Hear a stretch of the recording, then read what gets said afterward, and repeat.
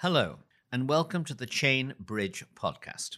I'm John O'Sullivan, the president of the Danube Institute. We host the podcast. We're based in Budapest, and we're a think tank that brings together interesting thinkers and doers from academia, politics, the arts, the media, and business to explore contemporary debates. We have the goal not only of challenging old orthodoxies with new ideas, but also of tempering new orthodoxies with old truths. We hope you enjoy this podcast, which is co-hosted by our senior visiting fellow, David Dusenbury, and our former visiting fellow, Dr. Callum Nicholson. And now I'll hand over to them. Welcome to this latest episode of the Chain Bridge podcast. We're recording this literally within an hour or two of the end of Queen Elizabeth II's funeral in London, although, of course, we're recording it here in Budapest. And today, as our guest, we have John O'Sullivan, the president of the Danube Institute, who also, of course, is you've not only now witnessed the funeral, but you were there for the coronation too, John. And so I was just wondering if the two events compare. I wasn't entirely a guest at the coronation in 1952. There were a couple of people there younger than me. I was 10. There were pages, I think, people like that. There were a couple of people on that occasion who were very young, but no, I saw it on television. Remember that some time ago it was this 4-inch flickering TV screen, black and white. I was 10. To be honest, the ceremony didn't particularly interest me as a 10-year-old. I dutifully sat through a large chunk of it because my mother was watching it and she wanted me to watch it. She kept telling me this is history. And then I got away as soon as I could and met another boy from school, and we roved around the more or less empty streets of Crosby and Litherland. But what made a deeper impression on me in a curious way was the year before when the king died, because on that occasion, the headmaster came into the classroom I was with about another sort of 20 boys, and we all stood up. He said, "Boys, please stand up." We stood up. He told us the king had died, and he didn't say a great deal, just something about the king was greatly loved and admired for his role in the Second World War. And then he said the Lord's Prayer. And then he told us to go home, but I want you to go home quietly and soberly and not larking about and so on. And we did. But what was interesting was that the streets were almost empty. People like us going home from midday jobs, kind of thing. It was about 11 in the morning, I think. And then it was noticeable that even when there were other people around, catching a bus or something like that, they were all going about in a really sober fashion. Now, the coronation was, of course, an enjoyable event. It was not a funfair, but it was something that was celebrating something, the installation of a new queen. And of course, the general feeling at the time, maybe the installation of a new age. There was much talk about the new Elizabethans, new Elizabethan fashions, new Elizabethan figures, and so on and so forth. And the queen began her reign.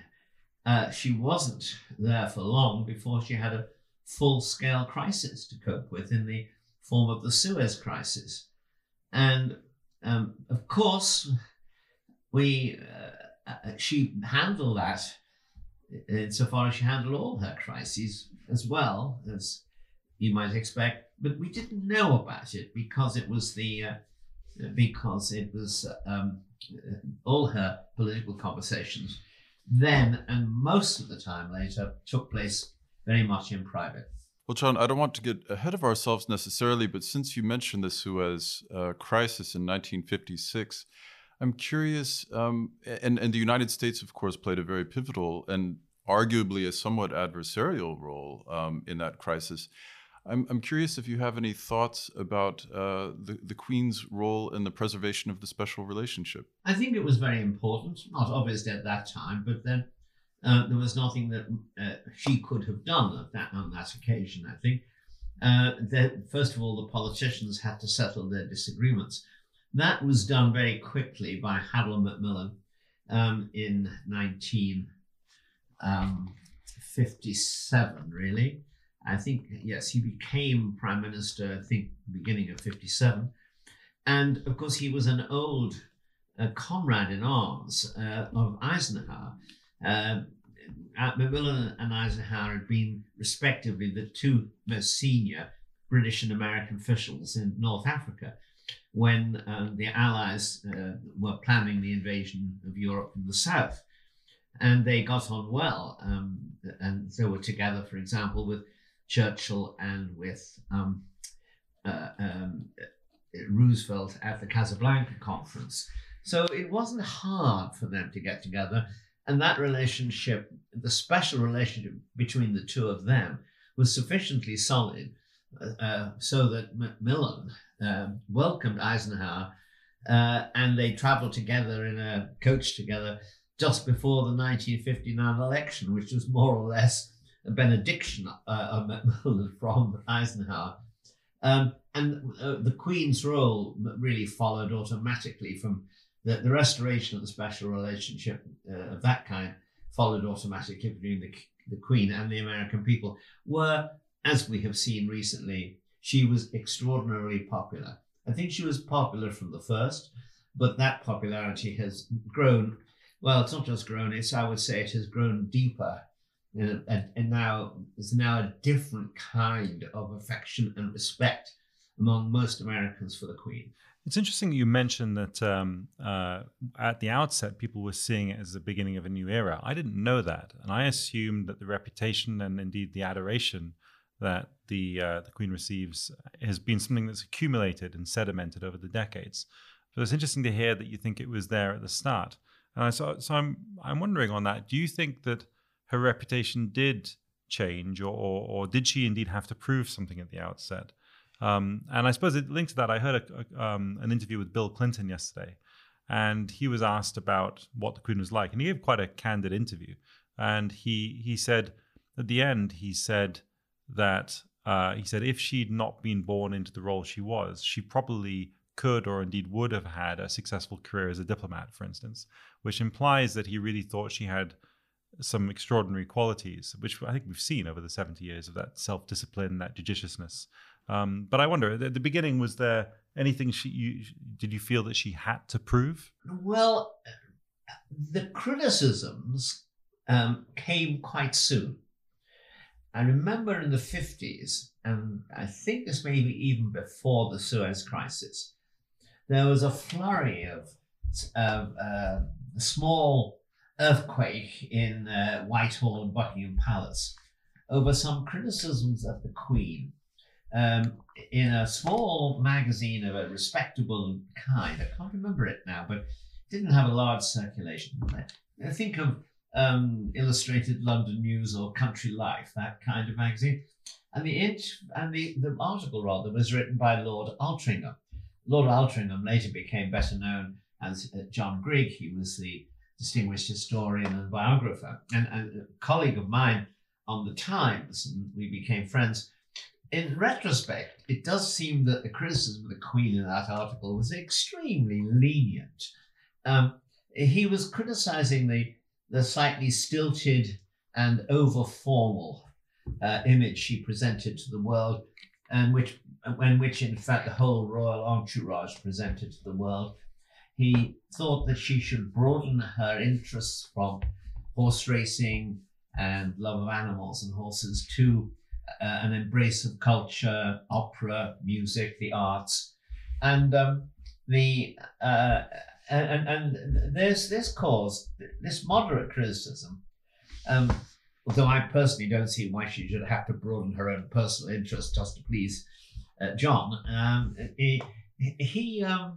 This caused a huge outrage, and he didn't backpedal exactly, but he did explain what he was saying wasn't very savage, and it's fair to say anyway it did have an effect. I think two effects. One was, I think she did go out of her way after a while to go to the opera, to attend plays, to embrace modern culture. Though it's fair to say that the circle that she, the Queen Mother, and Princess Margaret all had always included artists, including, most notably, the greatest British playwright of the 20th century, Noel Coward. And so I would have thought that gives you a picture of the situation. She was held in such high regard that even quite moderate criticisms caused a storm of outrage. But in the long run, she did decide that she had to open the monarchy. By the long run, I mean, this happened at the end of the 60s, the beginning of the 70s, when the BBC was welcomed in and they made a film of the royal family's life, which was shown. And that, of course, we can discuss further because it had mixed results. In opening up the monarchy to the people, you opened it up to the media, and the media was itself changing. That's interesting because I was thinking about watching Charles last week become king in his first day or two. It was quite striking to me that under a huge amount of pressure, and clearly must have been a very distressing time for him anyway, but he had at least two what you might term sort of gaffes or moments where it doesn't play very well for the camera, where he sort of called for a servant to get rid of some, rather brusquely to get rid of some pens, and then when he had he lost his temper about a pen the next day. And I thought that was very human of him. It's not something that I think he should be criticized for. But what it did throw into sharp relief for me is just how disciplined the Queen was, because I can't think of any equivalents over 70 years of anything she did where she lost her temper in the way that he seemed to on his first day. And I wonder, therefore, if there's I mean, can you, do you think that in her 70 years, did she ever really make any mistakes of that sort? I mean, the only mistakes I can think of myself are not, I don't think really mistakes, but where I think in 97, her advisors didn't really read the public mood very well around I think her effort not to show too much emotion was probably correct, but it wasn't in line with the public mood. And I think probably the publication or the production of that documentary in 69 was probably a mistake. But beside that, I can't really see as a head of state what mistakes she's made over those decades. Well, I think your memory is quite accurate. You don't remember any mistakes, and I don't think there were any. You must remember, of course, that in the 50s, until really 61, 62, when the media was suddenly, the whole of British society was suddenly overwhelmed by the satire boom and everything was up for mockery. Until then, the British press in general was extremely respectful of official people. Of course, papers of the left would take antagonistic attitudes on issues of social class and criticism of conservative institutions.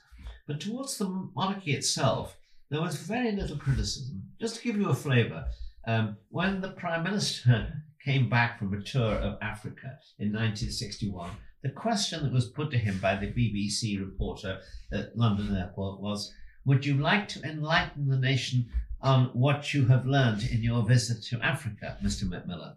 You just don't get questions like that anymore. And that changed, however, shortly afterwards when, first of all, satire, then the perfumer scandal. They made the media in general much more aggressive, much more skeptical, much more willing to mock, and not accepting any figures in public except the Queen herself as being above criticism. And so she didn't make any mistakes that I can recall, and if she had, they would not have been covered in any major way, even if they'd been caught, so to speak, on an open camera or an open mic. And one of the things that changed that, of course, was the magazine Private Eye, an outcrop of the satire boom, which went in regularly for mock serials of a romantic kind about the royal family, particularly about Prince Charles, Princess Diana, all this later, of course, and Camilla.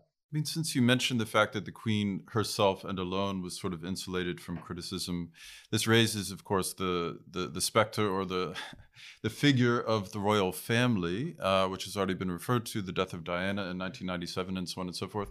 But I'm curious as well if you would agree that she has not only done an extraordinary job as sovereign and supreme governor of the Church of England, and so on and so forth, but in a very difficult family setting, she seems to have been an extremely loyal and understanding mother, grandmother, and so on and so forth. And so much of the royal family's life has actually played out in public, and a great deal of it has been rather colorful.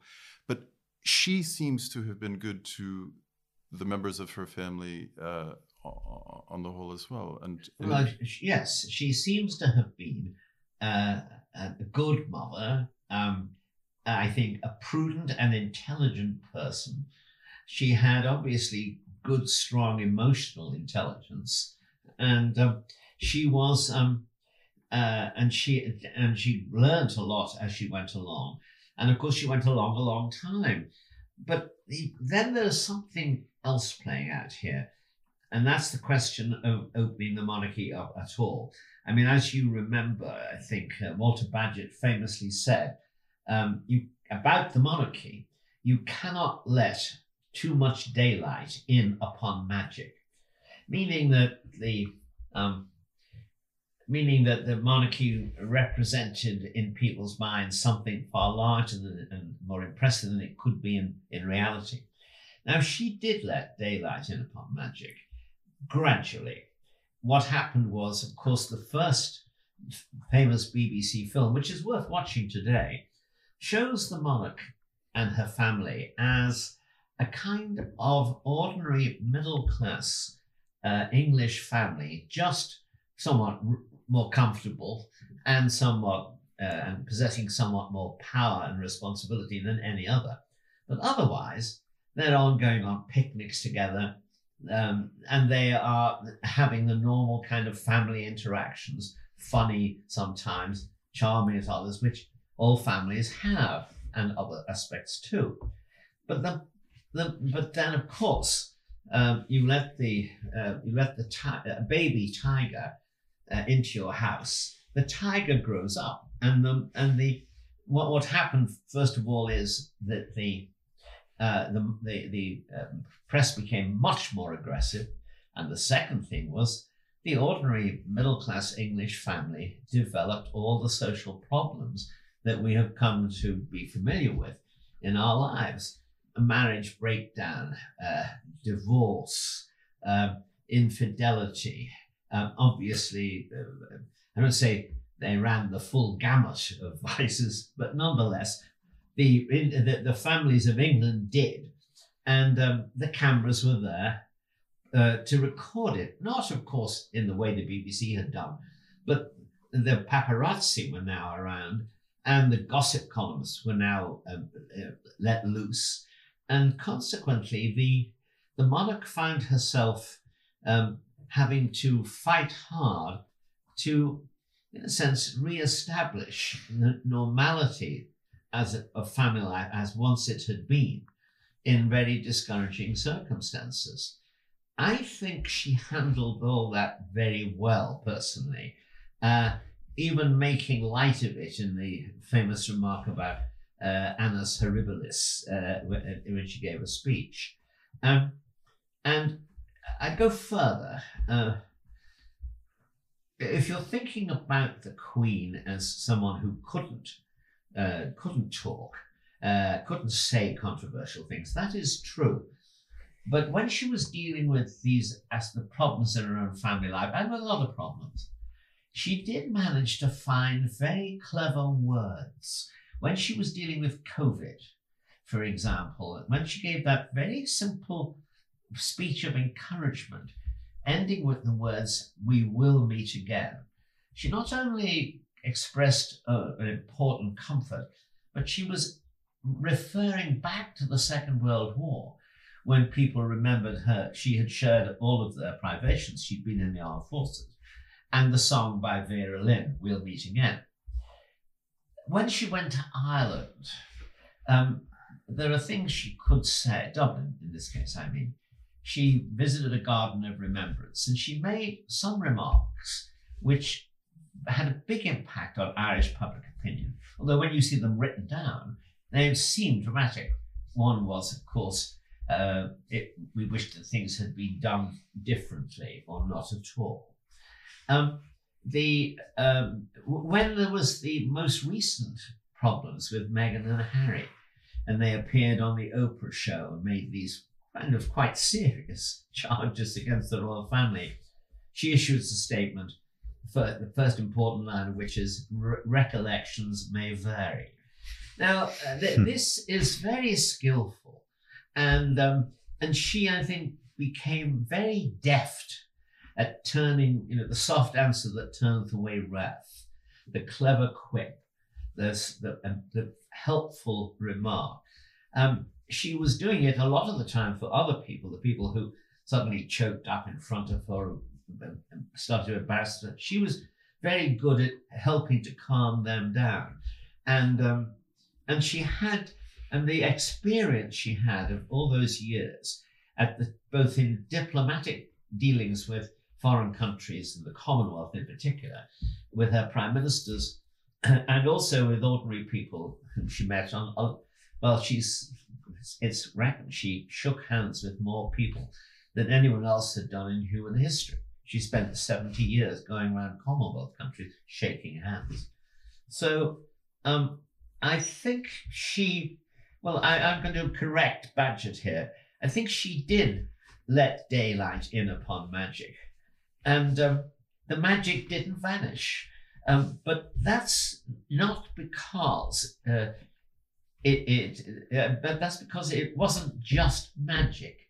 It was experience.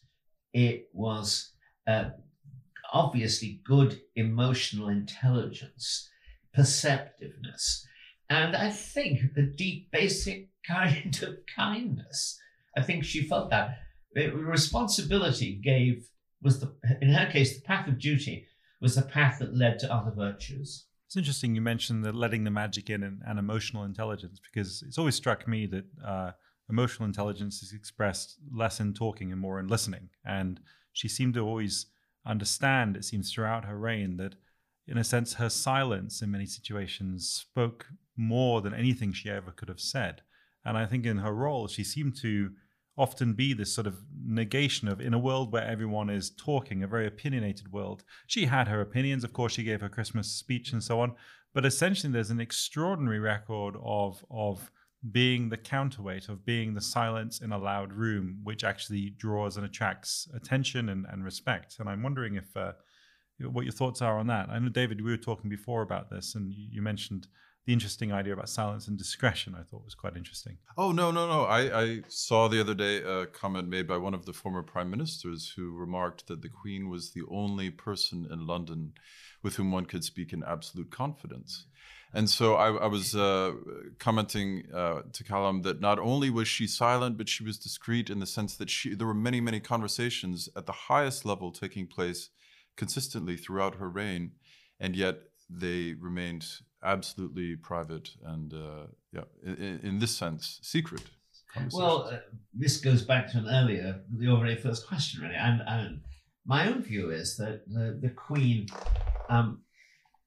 in her dealings with politicians and with other countries, and with the Commonwealth in particular, other countries, in general, she never put a foot wrong. And although there were a couple of occasions, for example, the row, an internal row in the conference over South Africa sanctions, she probably stepped in to nudge things in one direction. When she did put a foot wrong, she didn't leave a footprint. There's nothing, else that you couldn't follow the trail of clues to the revelation and the embarrassment. So she was extremely discreet, and even her indiscretions were discreet. Obviously, in the last couple of weeks, something else we've seen emerge that I think is a classic British trope, I suppose, or a key part of our national identity. Of course, we've got the Queen, but we also have the queue.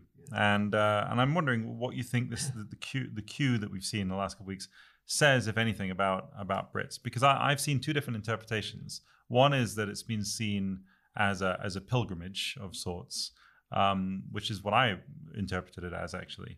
But another people saying, oh, this is just FOMO, fear of missing out. It's people just wanting to be there and take the selfie, the more cynical view. And I'm wondering if you think what this... I believe actually photographs were, but you mean photographs in the queue, right? Because there was no photography permitted in Westminster Hall.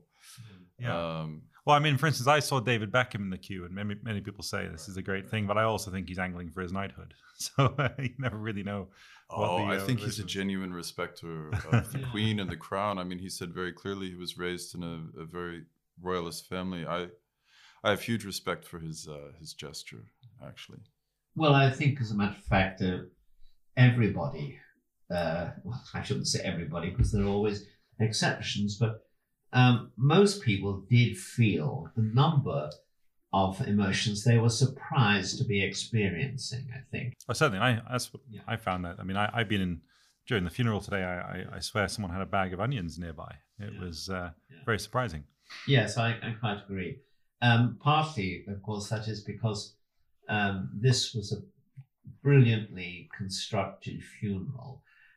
Every detail was right, including the details, which are also references in the liturgical statements, and the way the different prelates came forward to give slightly different speeches. Interestingly, the Cardinal Archbishop of Westminster made a speech that celebrated the Queen as head of Commonwealth.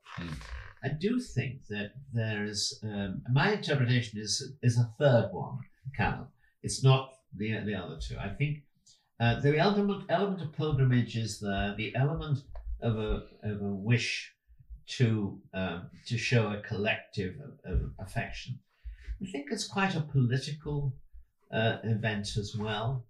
After all, you have the threats, the perils of Scottish nationalism out there, and you have internal problems. As the funeral was being planned and taking place, there were ethnic riots between Muslims and Hindus in Leicester, a city which was previously, and they were directly from India, so to speak. They weren't. They started apparently over the victory of India over Pakistan and cricket, and that led to ill feeling between the communities, and it's now led to full-scale riots.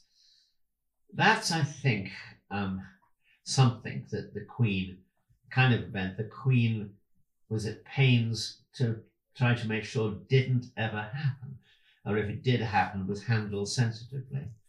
But it's it's part of the world in which we live, and we must, to some extent, expect things like that. But I think the political side of things was first of all about Britain. I think people wanted to say, this is a good country. The United Kingdom is a good country and a decent country, and we're proud to belong in it.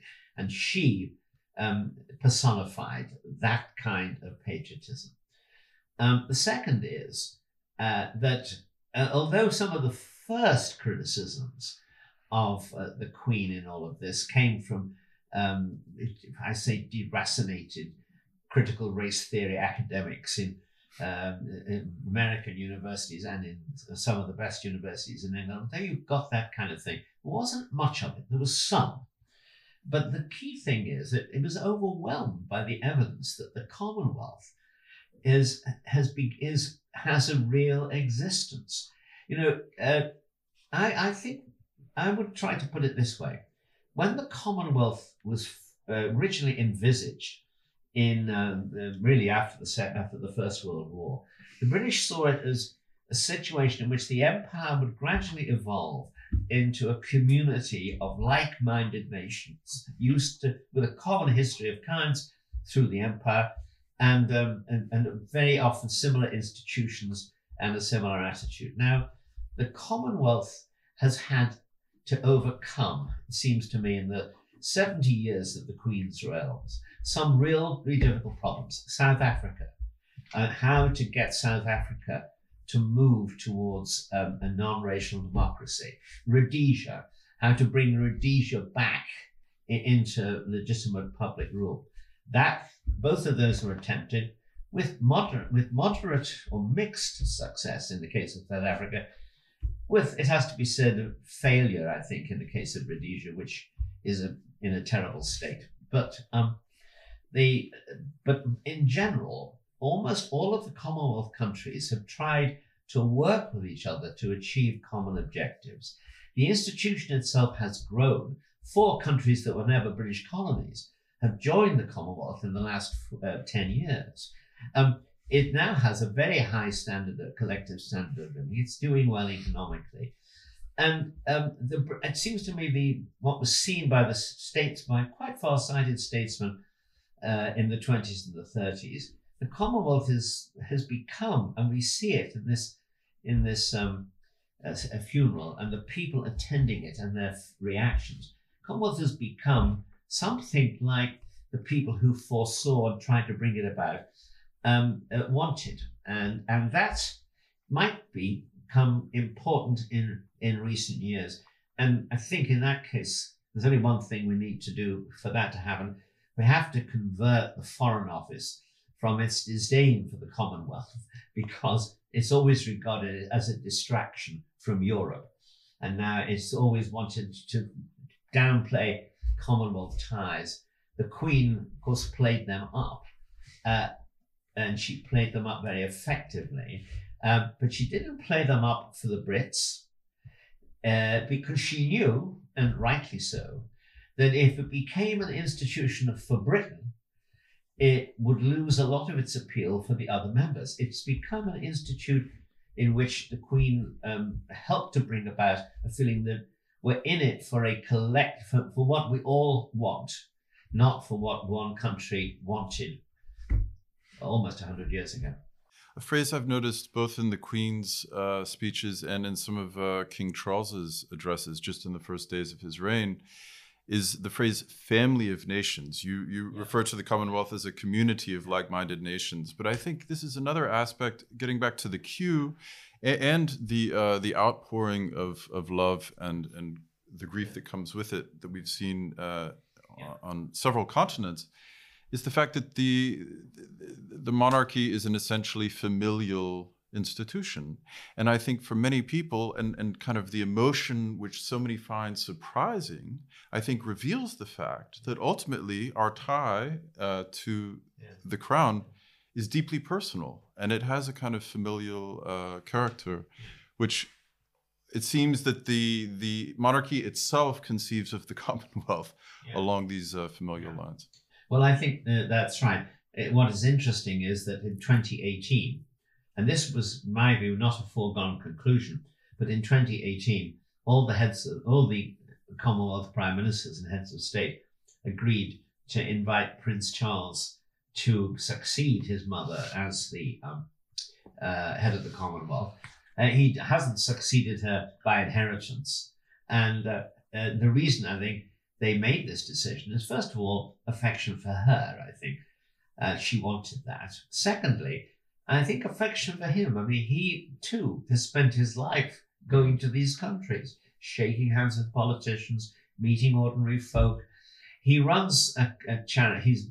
He runs a charity, as his father did, which obviously is essentially based in England, but it brings people from all over the Commonwealth, as it's young people who benefit from it. So I think that you're right. The royal family has played a unifying and connecting role down the generations here. Whether that can continue, I think we must think an open question. But so far, the omens look good. So, what do you think of the prospects for the Commonwealth, but also for the Union itself in the Queen's wake? I mean, it seems that, as we've talked about, I mean, she's been an incredible unifying figure, and but Charles has obviously always been there's no secrets about Charles. He's been in the public domain for his whole life. For 50 odd years now, he's been giving his opinions on many things, and I wonder to what extent the monarchy can continue in the form it's been in, and I wonder to what extent it can still play that role as a unifying force. What do you think of the prospects for the Union now the Queen is gone? Well, yes, it's always been a unifying institution in Britain and elsewhere, but it's never been uniformly popular. There have always been Republicans. About something like a quarter of the British people say they're Republicans, but none of them seem to want to do anything much about it. And the benefits of the monarchical system are very clear. First of all, the institution, because it never takes a partisan position, can be in everyday disputes a guarantee that the politicians won't go too far.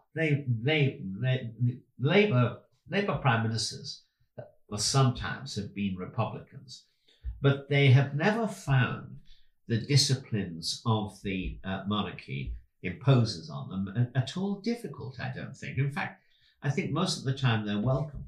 And secondly, because it's non-partisan, it can actually play the really important role of umpire in a constitutional crisis. That happened in 1911, in the Ulster crisis. It's happened since in 1931. King George V brought all the party leaders into Downing Street when there was an irresolvable parliamentary crisis. And, it produced a national government that lasted until 1945.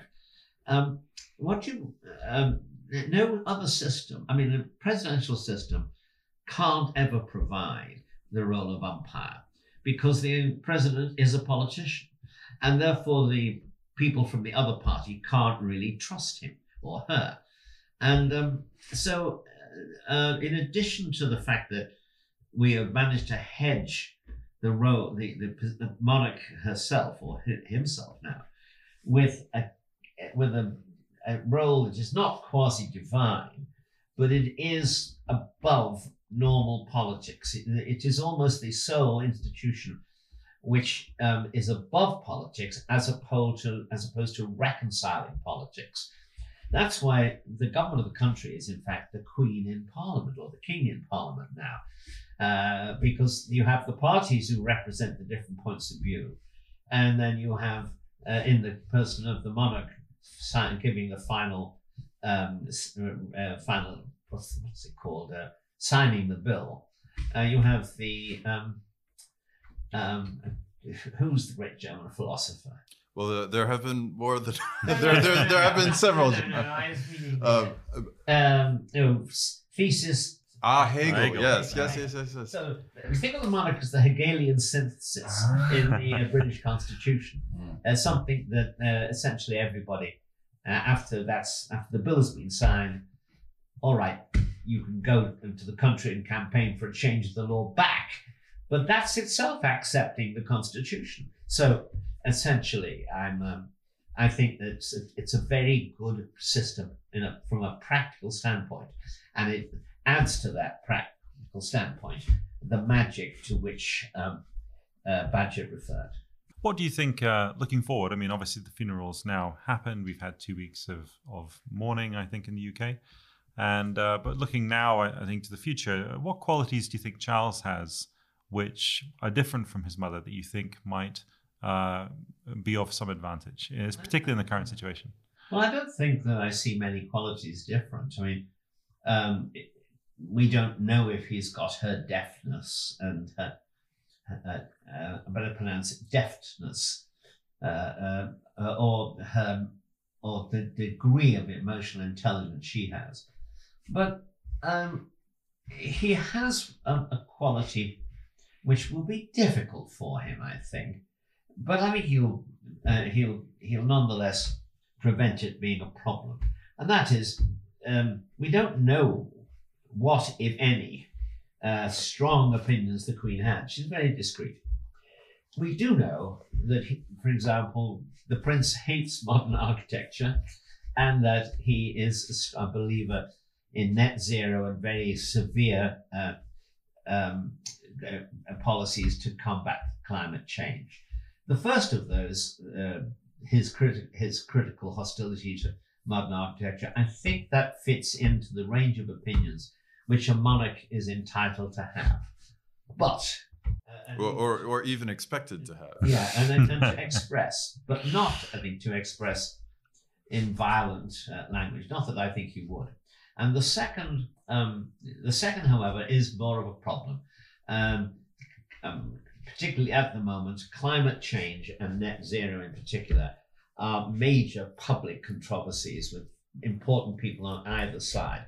The establishment is clearly on Prince Charles's side here, but even so, he cannot express the support that he has for these policies to the same. No, he can't really do it. He has to accept that will be a battle that is carried on by the political parties and in the court of public opinion, and he will have to accept whatever it comes. I think he said he realizes that. There is one event of the last few days that makes me worry slightly. He joked and he had a pleasant social kind of conversation with the Sinn Féin people. And at the expense slightly of Geoffrey Donaldson, the leader of the Ulster Unionists, of the Democratic Unionist Party, which is no longer the single biggest party, even though the Nationalists, the Unionists are the largest single bloc in voting terms in Northern Ireland and in the Northern Ireland Parliament. I think that will strongly offend Ulster Unionists, because there's not so much that they were slightly joking at Geoffrey Donaldson's no longer being the First Minister, but the idea that the people who murdered 3,500 people are not just treated with formal politeness, which would have to happen, but also with something like, friendliness, affection. I think that he has to watch the desire, his own desire to reconcile must not drive out other facts he has to bear in mind. That there are some people have done things in which might have been done differently, but were not done differently, and people remember that and remember them. I think that when the Crown meets people with blood on their hands, I think it cannot go beyond formal politeness. I was very struck, since you mentioned his time in Ireland, by Charles's address to the Scottish Parliament. I don't know if either of you had a chance to see this. It was a very, very carefully worded, well-measured and warm address. And of course, his mother had a very special relationship with the land and the people of Scotland. But Charles channeled this and articulated it very beautifully.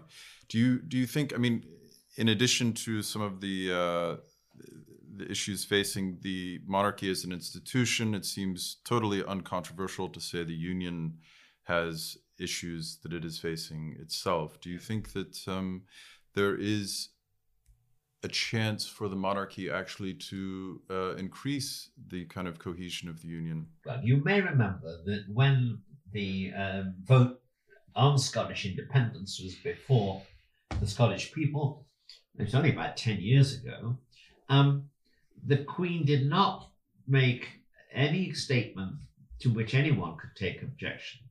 What she did say was that people should think very carefully about this. Now, I think that tells you which side she wanted them to vote. I can't demonstrate that, but nonetheless. If I'm not mistaken, after this as well, David Cameron sort of, And that the Queen was apparently very annoyed about that, rightly so. That was an indiscretion on his part. But so I think that the Queen would prefer the Queen, rather, in the past, would have did prefer the union to stay together. Now, I think that has to be an opinion shared by Charles. However, let us assume, for the sake of argument, that the union, there is a vote for an independent Scotland, and the arrangements are made for Scotland to actually achieve that independence. It's not beyond the wit of man for the king to remain ahead of both countries, constitutional head. He is the head also of 14 other dominions in the world: Australia, New Zealand, Canada, Grenada, half the West Indies. And secondly, the origin of the United Kingdom it goes back several institutional changes, in one of which there was the union of the two crowns, which preceded the union of the states formally. So, I think that the British history, the constitutional history of Britain, and to some extent the Commonwealth, and certainly of Australia and Canada, New Zealand, is one in which all kinds of separations can occur in ways that don't break all links. I mean, for example, in British law, citizens of the Irish Republic are not considered foreigners. There is a complete freedom to travel in what's called the Common Travel Area, which is the whole of the British Isles. That's not what Arthur the Griffiths and Patrick Pearse wanted when they rebelled in 1916. They wanted a spiritual break and a civilizational break with Britain. After all, John Redmond would have got them the situation they ended up with, but they wanted something more profound than that. I think Britain is quite content to have institutional and other changes when they're necessary. They can't be avoided, but to do so in a way that maintains a lot of the social fabric of the countries concerned, that continues the network of friendship, obligations, and institutional cooperation. Well, John, we can't have you here without asking you about what the Queen's relationship with Margaret Thatcher really was, because, of course, many of our listeners, and certainly I, have seen The Crown, and among other things. And what insight do you have on their relationship? Because that was a quite unusual situation where you have both born the same year, both very formidable leaders in a difficult decade. Well, the two women were not the same person, despite the fact that they had a similar, were the same age and of a similar. Found themselves in similarly politically important positions. And both born above the shop. In a way, yes. The answer to that is that I think Mrs. Thatcher's relationships with the Queen were extremely correct. That's to say, she didn't tell me or anyone else, except the people who had to know things, if there were rows and arguments. She always maintained that she'd had a great cooperation from the Queen. If you believe the Crown, and my view, you cannot believe the Crown throughout, and it gets less and less believable as the series goes on. The first series I thought was pretty reliable, and in the one on Margaret Thatcher, I thought that, and which also included, of course, inventing not inventing, but changing considerably the story about the intruder in the palace, because in that particular episode, it alleges the Queen had behaved improperly in instructing her press aide to leak stories about her dissatisfaction with the Queen, with Mrs. Thatcher, and then pulling the rug out from under him. Now, I have no idea what happened inside, but it would, if that were true, that would be the sole case in which the Queen had behaved in a questionable way. For the record, I do believe the creator writer, director of The Crown, is a very brash Republican. So, I mean, he is not a disinterested party in the, Well, I was wondering whether or not he had a girlfriend who was a modern architect, because his picture of Prince Charles is absolutely terribly hostile. I just want to say thank you very much for coming on the podcast. And obviously certainly for me and John, I think quite an emotional day, maybe even for you, David. The supreme governor of my church. I feel I feel that I am connected, yes. Yeah. Okay, well, thank you very much, John. Thank you, David. Not at all. Thank you.